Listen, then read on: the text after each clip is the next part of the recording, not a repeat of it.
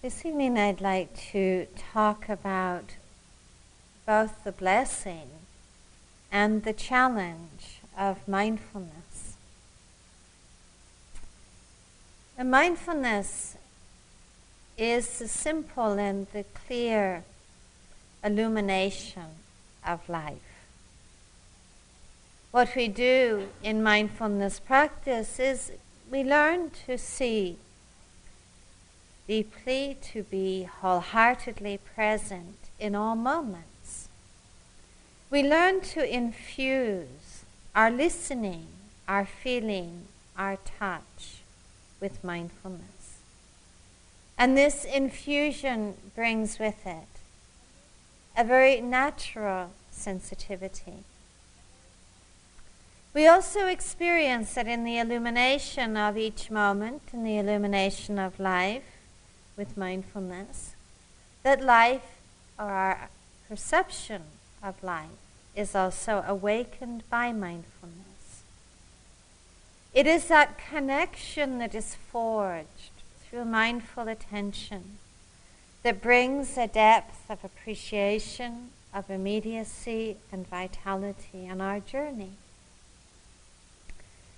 In the actual application of mindfulness, we learn to attend to that which we would often take for granted. We learn to probe that which we often have assumptions about. We learn to be actually fully awake in even the smallest details of our life, recognizing that it is not the details themselves, but it is the quality of wakefulness that is the home of joy and of richness and of wisdom. As Joseph Campbell once put it, what we seek for in this life is the rapture of feeling fully alive. There is an innate kindness in mindfulness. It doesn't hold any judgments, any comparisons. It makes no demands. In mindfulness itself, there isn't actually any success or failure, not really any progress or regression. There is not good or bad, or gain or loss, or judgment. Instead, within mindfulness itself, there is a remarkable inclusiveness, a serenity and equanimity that is really showing us how to find a quality of unshakable balance and sensitivity. There are no conditions in mindfulness. Instead, there is a welcoming of all things. We also see that mindfulness in itself really doesn't concern itself with history. It doesn't matter, actually, what happened in the last moment. It doesn't concern itself with all the moments that have gone by, nor does mindfulness actually concern itself with the future, with all the moments that have yet to come, with the tomorrows that have yet to be lived. Mindfulness, instead, its concern is the direct and the immediate experience of the moment that can be embraced fully. Because it is here that we actually learn about healing the past, and that we also learn about giving birth to a future which is a little more than just the repetition of the past. Mindfulness also holds within it an innate forgiveness. The moments that we stumble or falter, experiences that happen to us all, moments when we lose ourselves. These moments are actually not deemed to be failures or personal judgments. Instead, in the light of mindfulness, they are actually simply moments that we stumble and falter. It's that simple. But we are aware of them. And so being aware of them, there is always that invitation to restore ourselves, to balance, to simplicity, to being present. Mindfulness also holds within it an innate compassion. There is actually nothing too terrible to forgive. Nothing which deserves condemnation. Nothing that deserves rejection or denial, or that is too shameful to be with. Certainly we see in mindfulness our capacity for a greater appreciation of the beautiful, the joyful, the delightful in life. But we also see and begin to appreciate that expansiveness and spaciousness that can also embrace those darker places in ourselves, the shadows and the demons. Mindfulness is actually unconditional in its receptivity and willingness to listen. And increasingly we come to understand in this practice, as we make a home within that mindful presence, that it is actually an ever-deepening process of acceptance. An acceptance that's not passive or resigned or despairing, but which is very alive and present. Because there are no conditions and nothing that is unworthy of being embraced, we see actually too there is a fearlessness within this practice. That we can be with all things, whatever is illuminated. And that fearlessness that we come to discover within ourselves, which doesn't mean that fear never arises. But it does mean that willingness and steadiness to be with all things. That fearlessness in itself is one of the most profound refuges we can ever discover. Because that's where we actually find balance and calmness and kindness. Now sometimes mindfulness, as we've mentioned many times, is called the practice of recollection.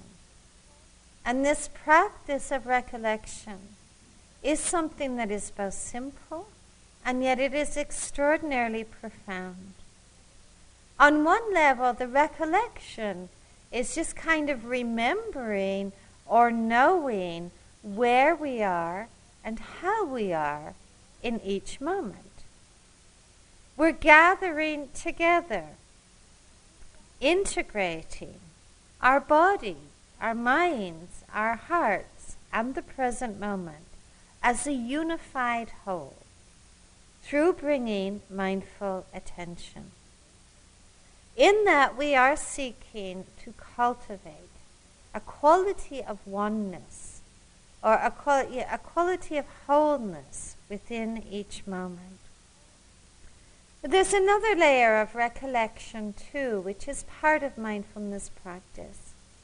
And that layer is perhaps questioning or remembering who it is that we truly are, who we may be, apart from our images and our descriptions and our histories and our definitions, but the simple truth of ourselves in the moment. In that remembering or recollecting, there is also a sense of vision, because we are also remembering what is most possible for us and what it is that we deeply value. Mindfulness holds within it this reminder of what is possible for us to discover in terms of compassion and wisdom and freedom inwardly. Sometimes it is actually really helpful to have that recollection or that remembering really at the forefront of our consciousness. I mean, it is not uncommon, when you practice, that you kind of forget why you're doing it. It seemed clear before you came, And that when we start practicing, and then you get this variety of mind states and fogginess and chaos and all of these things that can happen, we kind of forget why we're doing it. But we're doing this to remember ourselves and to remind ourselves of how much we value the end of struggle and the end of sorrow, of how much we value clarity and intimacy, and how deeply embedded those longings are in our hearts and lives, and at times how easy they are to forget. I think paradoxically, the very kindness of mindfulness is actually also its challenge, because it's not always easy for us to find that kindness towards ourselves. We see how we can fill the moment and fill our relationship to ourselves and to the moment with so much historical baggage of unnecessary suffering. The judgments that we can bring in, the comparisons, the evaluations, the good and the bad, the better and the worse, this is actually not intrinsic to the practice.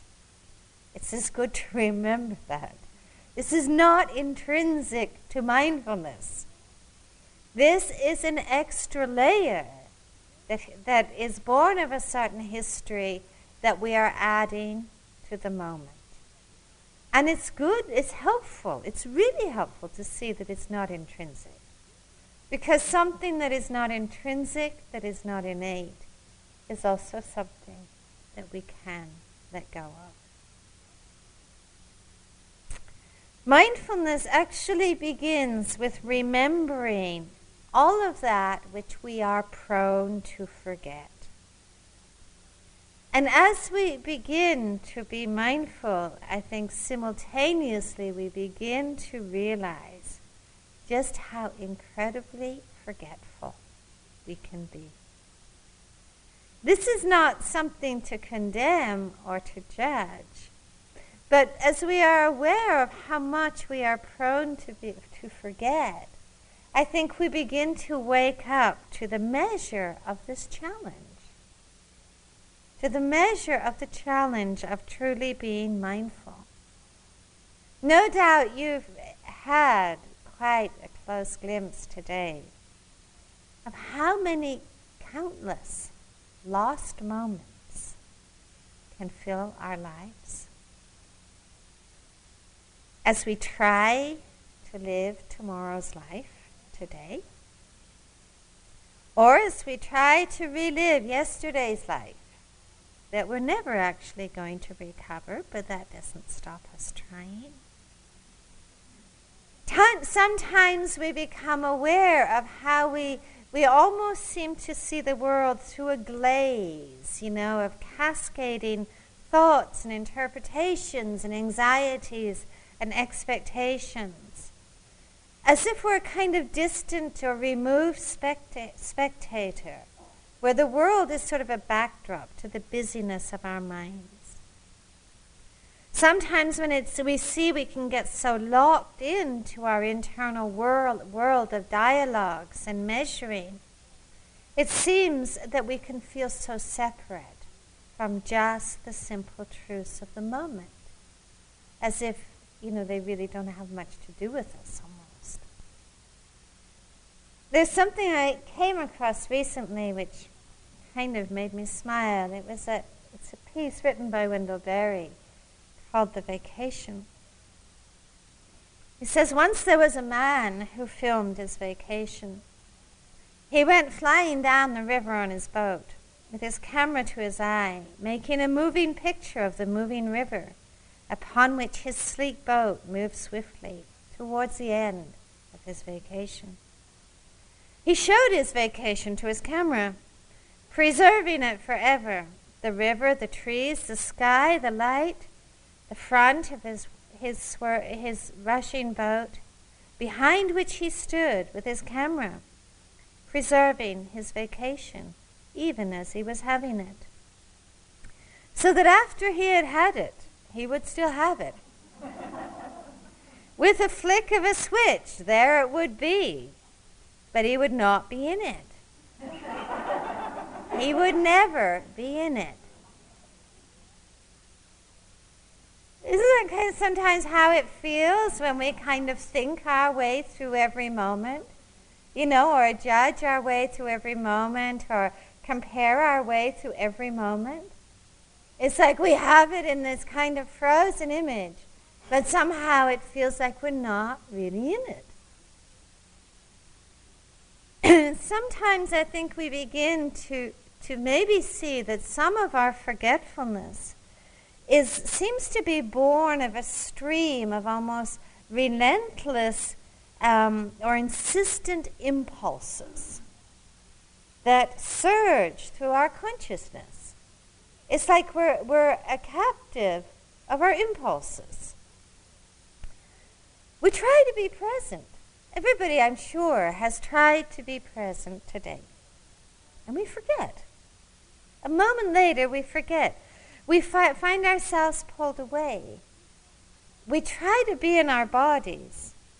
And yet, just in the span of one single step, you know, you lift your foot off the ground with mindfulness, really there in your body. And yet, between that small moment when your foot has lifted off the ground until it settles again, something amazing can happen. We forget. The next moment we wake up or kind of remember where we are, we're drinking a cup of tea in the dining room. And we wonder what happened. Or we've lifted our foot and suddenly we have a whole monologue going about the person who's walking beside us and their walking style. Or speculating about the next sitting. And suddenly we realize we have this kind of blank space, this hole in the tapestry of our life. We breathe in with mindfulness. The out-breath begins, and we're somewhere else. Who won the Oscar for the Best Actress? What color will we repaint our kitchen? We see ourselves mindfully going towards someone that we've struggled with or argued with in the past, and we have this real clear intention. It's going to be different. We're going to be more kind this time. And suddenly we forget. The words again of blame are flying out of our mouths. And we begin to appreciate actually the power of these impulses. The power of our habits, our fixations, our thoughts, our preoccupations to drown our intention to be mindful or present in a sea of confusion or impulse.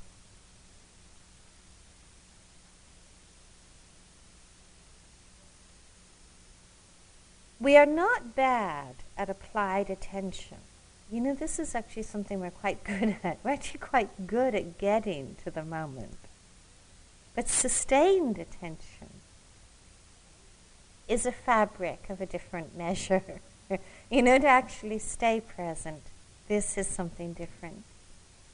Intuitively, I do believe we all kind of have some sense of the kindness and actually the power of mindfulness. This is actually the home of wonder. It's the home of intimacy. It's the home of joy. And we then are puzzled because, when that intuition is so perhaps clear for us, why do we keep wanting to flee? If mindfulness is so wonderful, why are we so prone to abandon it? It's not only our intuition that perhaps, really confirms to us the power of mindfulness. I think directly we know in our own experience that the most rich and deep and alive moments in our lives are those moments when we have actually been wholeheartedly present and intimate with what is right before us.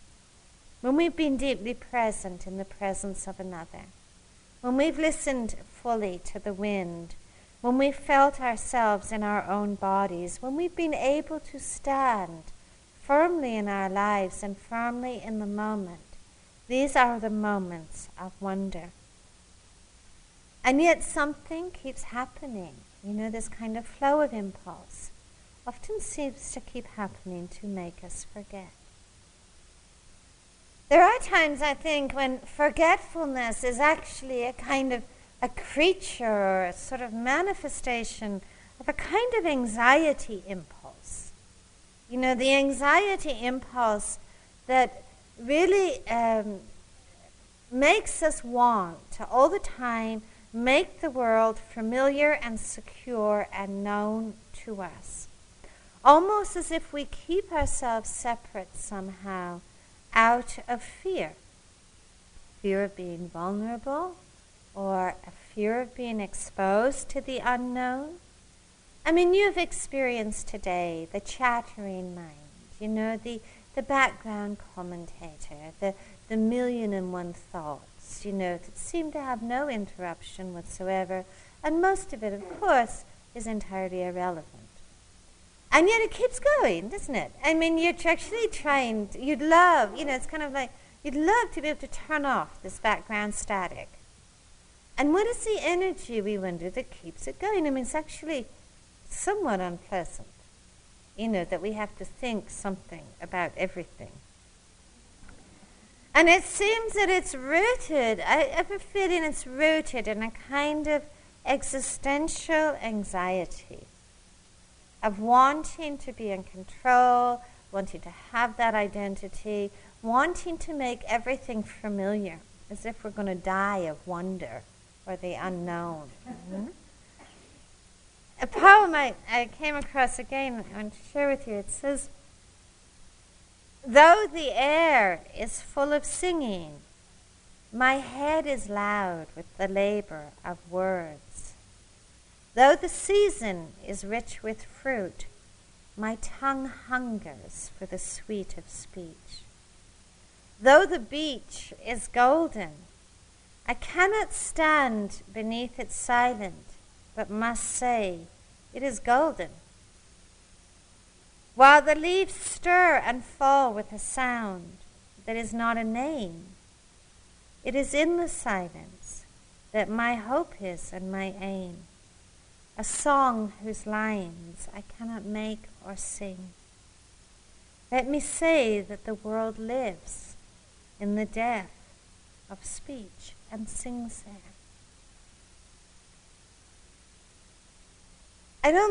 When I read that poem, I didn't hear it as an admonishment to have no words or to have no communication, but as an invitation to be able somehow to learn how to receive ourselves, the moment to receive our life without interruption and without the filter of the concepts that so much tie the moment to something that we think that we know because we have a word for it. It is an invitation to allow the present and life to unfold. In this tradition, the story of Siddhartha leaving the comfort and security of his palace and his identity and his position, and to enter into a homeless life of leaning upon nothing, is one, as you know, of the most frequently told stories, and it is a story that is often presented as being a kind of model of renunciation that we're encouraged to emulate. And of course, it is a story of remarkable courage and inspiration. But I think that for many of us to understand actually what it means to be at home, to be at home in our life, to be at home in ourselves, to be at home in the moment, that this is actually the most significant of all journeys that we make. And there's a quality of unwise homelessness that we can cultivate. An unwise homelessness, which is really the habit of abandoning the moment. The habit of fleeing from ourselves, the habit of fleeing from our lives into an unwise homelessness, a homelessness of disconnection. I think for many of us on a spiritual path, learning to forsake the habit of abandonment is actually the greatest of all renunciations. Because that's actually where we learn about being present. And where we learn about being awake, and where we can actually discover a quality of wise homelessness, which is about being present, but also about not relying upon anything that will crumble. Mindfulness illuminates all things. At times that means it also illuminates parts of ourselves that we would perhaps kind of rather not see. It exposes a forgetfulness that may pervade much of our lives, but rather than judge or condemn this, we actually see that we have much to learn in the places that we tend to forget.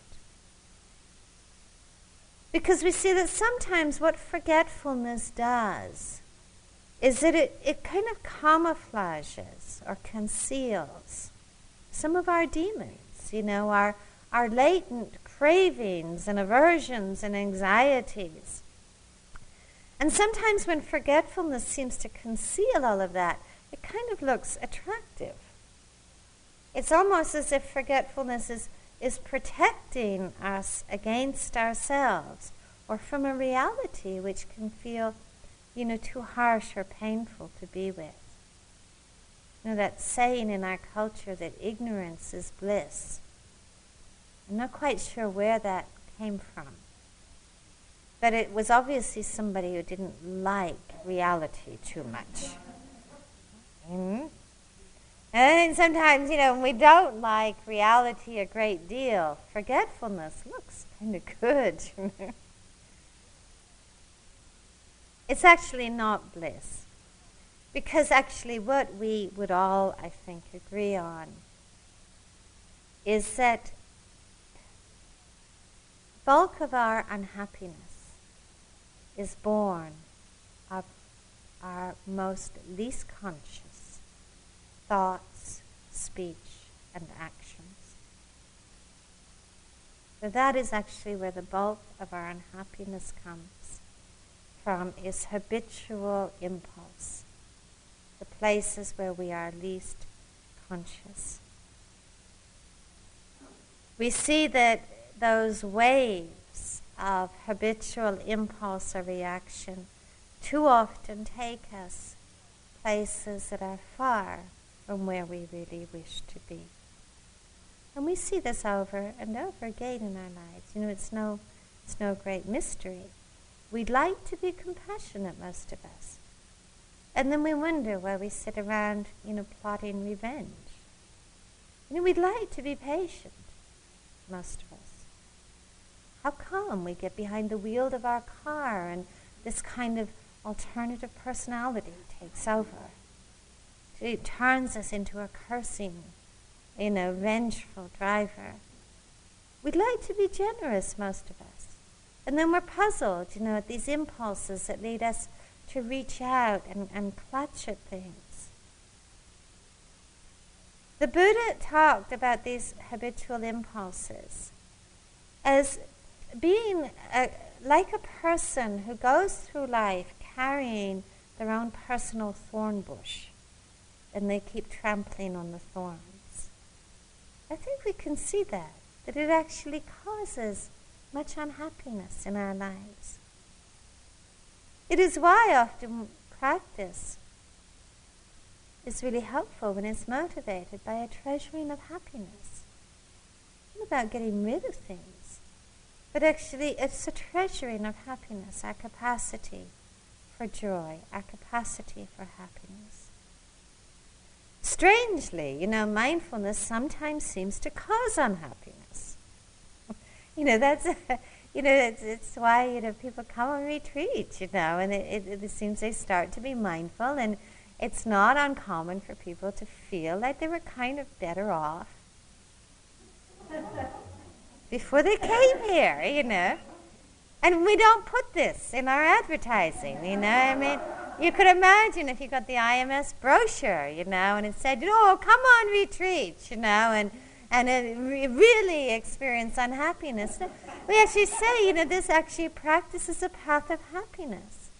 But strangely at times it can seem to cause us unhappiness.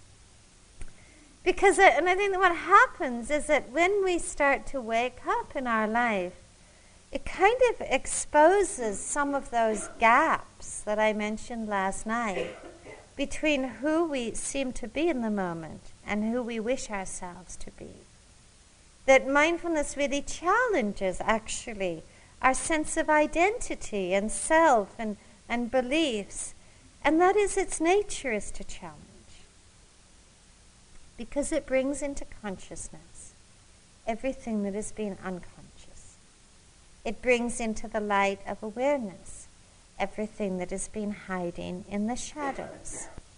Of course, it's easy to have romantic images of mindfulness practice, that we're going to come on retreat and we're all going to, jointly descend into realms of rapture and bliss. And it can happen. It can happen. But we don't bypass ourselves on the way. When we are sometimes exposed to ourselves through mindfulness, we don't always appreciate that, a part of mindfulness practice is actually intended to disturb us.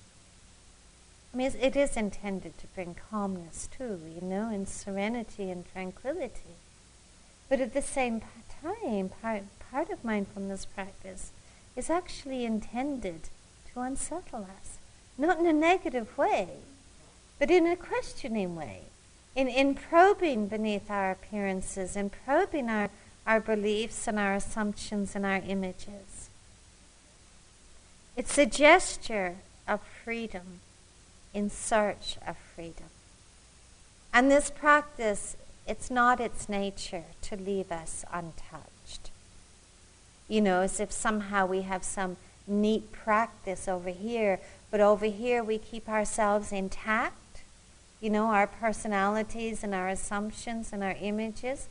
That duality doesn't work. Actually mindfulness practice it kind of doesn't leave us intact. And that's actually its beauty. I think sometimes there are two pathways familiar pathways that we're often prone to follow when we're faced with the uncomfortable and the disturbing in this life. One is a pathway of restlessness and agitation, and the other is a pathway of numbness. We can see when we're faced with the uncomfortable how agitated we become. The stream of thoughts that suddenly appear for us. And we want, restlessness does hold a lot of insistence, that urge and that impulse actually to be anywhere but where we are, to be with anything but what we're with. And we see that on retreat, we're restless, and when we're sitting, we want to walk. When we walk, we want to sit. When we're eating breakfast, we want to be eating lunch. When we're having this thought, we want to be having another one. It is like there is no rest and there is no ease, and the mind is kind of floundering to get away from that which feels painful. And we can see that in that restlessness, that agitation, there is both craving and there is aversion. Certainly anything looks better than where we are, right? When we've got aversion, anything looks better than what we're with. And that's craving too, because we crave and want something other than what is. And so often when we see there's aversion, it's that kind of trigger, that catalyst to start prowling.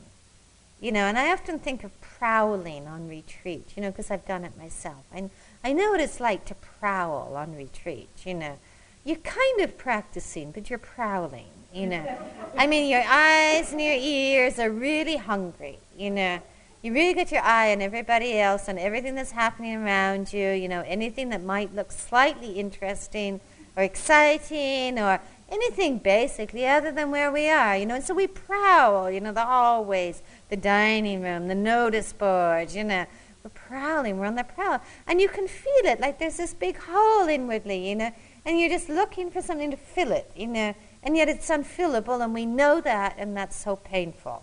Or it just makes more restlessness, or we don't want to believe that it's unfillable, so we just try a little bit more, a little more prowling, and then maybe we're really going to get started with this mindfulness stuff, But we can feel that kind of movement to be elsewhere.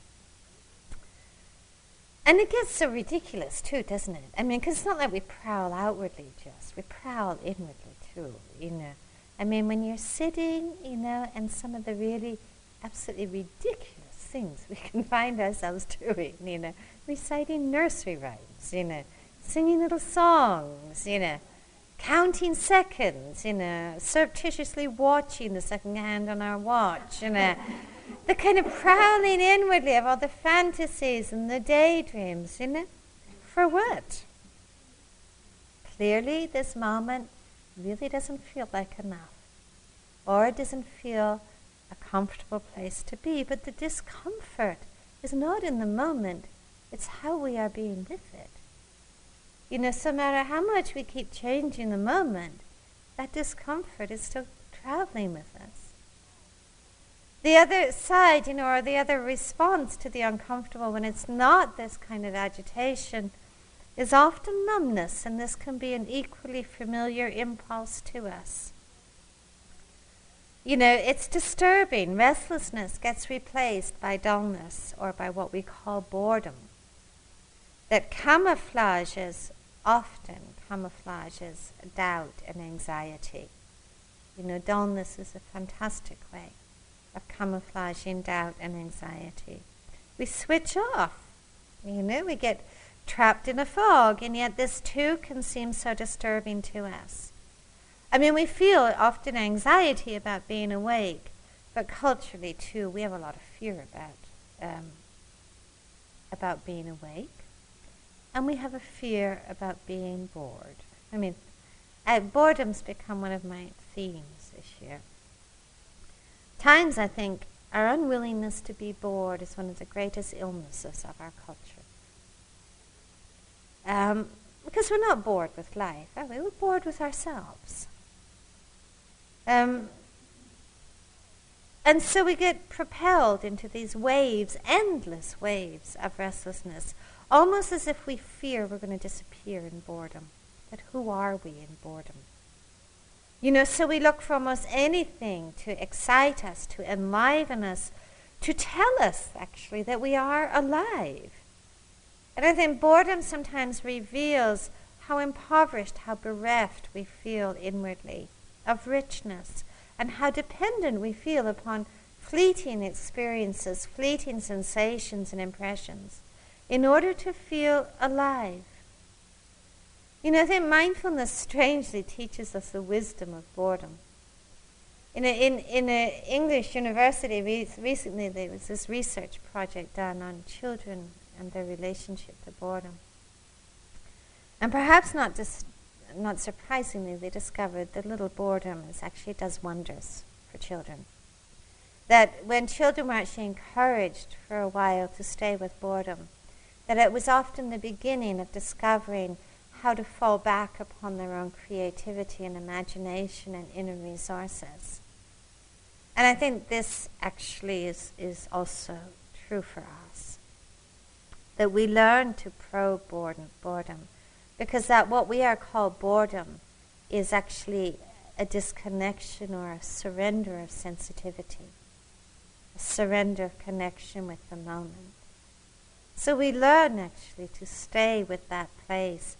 Those words, when we say, I'm bored, perhaps intuiting that that state of mind is actually concealing life.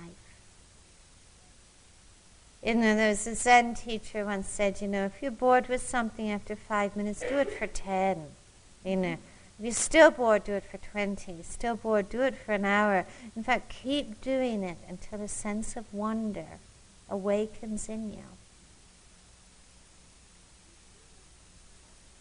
We see as we practice mindfulness that we are going through so many layers of habit, of doubt, of boredom and anxiety. And we embrace that challenge of returning to ourselves, of no longer being lost. And instead of following the pathway of abandonment, we learn to cultivate not only applied attention, but sustained attention. We learn to withdraw our consent, actually, from the habit of fleeing, of learning to treasure the present, to treasure resting in the present, and to forsake the pathways of restlessness and numbness, no matter how compelling they feel. A Chinese teacher once said, when you sit, just sit. When you walk, just walk. But above all, don't wobble. And this is great for this practice. Don't wobble. When you sit, really know what it means to have that dedicated space. When we walk, that we really walk as a dedicated space. Don't wobble. Stay steady there. I think there's a wisdom, in not making too much of a project of mindfulness or turning it into some kind of mission. What we see is we do need to bring just that calm, sustained effort to cultivate attention, to remind ourselves to be here, to begin again when we forget. But most important, what we're doing here is so simple, is that we're really just showing up for ourselves. And we're just showing up for our life. And we're just showing up for the moment. And I think sometimes this is the only instruction we actually ever need to hear in meditation. To just keep showing up. And it is enough. Sometimes, once I heard that the practice described as packing your bags, but going to the station without them. Catching the train and leaving yourself behind. And what we're really learning to leave behind in this practice is the world of our preferences and our likes and our dislikes and our judgments and anxieties, and enter so unconditionally into this moment. Where do we start? We start with our breathing. Why? Not because there's something holy or sacred or special about our breathing, but isn't it true that this is a place in our life where actually we're often quite unconscious? We don't have to try to breathe, do we? We know how to do it. So it's something we take very much for granted, or we have a lot of assumptions about. So we take this one piece of our experience that often we have assumptions about, we take it for granted, and we learn to pay attention. So we learn to breathe with mindfulness. Now we are learning to bring that very natural, that very simple process of our life into the light of our attention, and we breathe with mindfulness. And it comes alive for us. We do the same with our bodies. Except when our bodies are in pain or ill, our bodies too are often something that is just pervaded with images and assumptions, and we take them for granted. So we learn actually to turn a different kind of attention to our bodies. We learn to hold them in that light of mindfulness. We're learning to be awake to our bodies. What we are doing within our breathing and within our bodies is actually a training for life. It's a training of taking nothing for granted, a training of learning learning the kind of alchemy or the magic of bringing sensitivity, of bringing mindfulness, that it actually brings the world to life for us, to be seen in new ways, to be related to it in new ways, to be seen fully and completely. It is the art of silent illumination, in which everything does come alive for us. There's a poem I wanted to end with. It says that happiness cannot be found through great effort and willpower. It's already there in relaxation and letting go. Don't strain yourself. There's not so much to do. Whatever arises in the mind, don't become attached to it. Don't pass judgment. Let the game happen on its own, springing up and falling back without changing anything, and all will vanish and appear without end. Only our searching for happiness prevents us from seeing it. It's like a rainbow which you run after without ever catching it. It has always been there and accompanies you every instant. Don't believe in the good and the bad you call experience. They are like rainbows. Wanting to grasp the ungraspable, you exhaust yourself in vain. As soon as you relax this grasping, space is there, open, inviting, and comfortable. So make use of it. All is yours already. Don't search any further. Don't go into the inextricable jungle looking for the elephant who is already quietly at home. Nothing to do, nothing to force, nothing to want, and everything happens by itself. Could have just a couple of moments quietly together.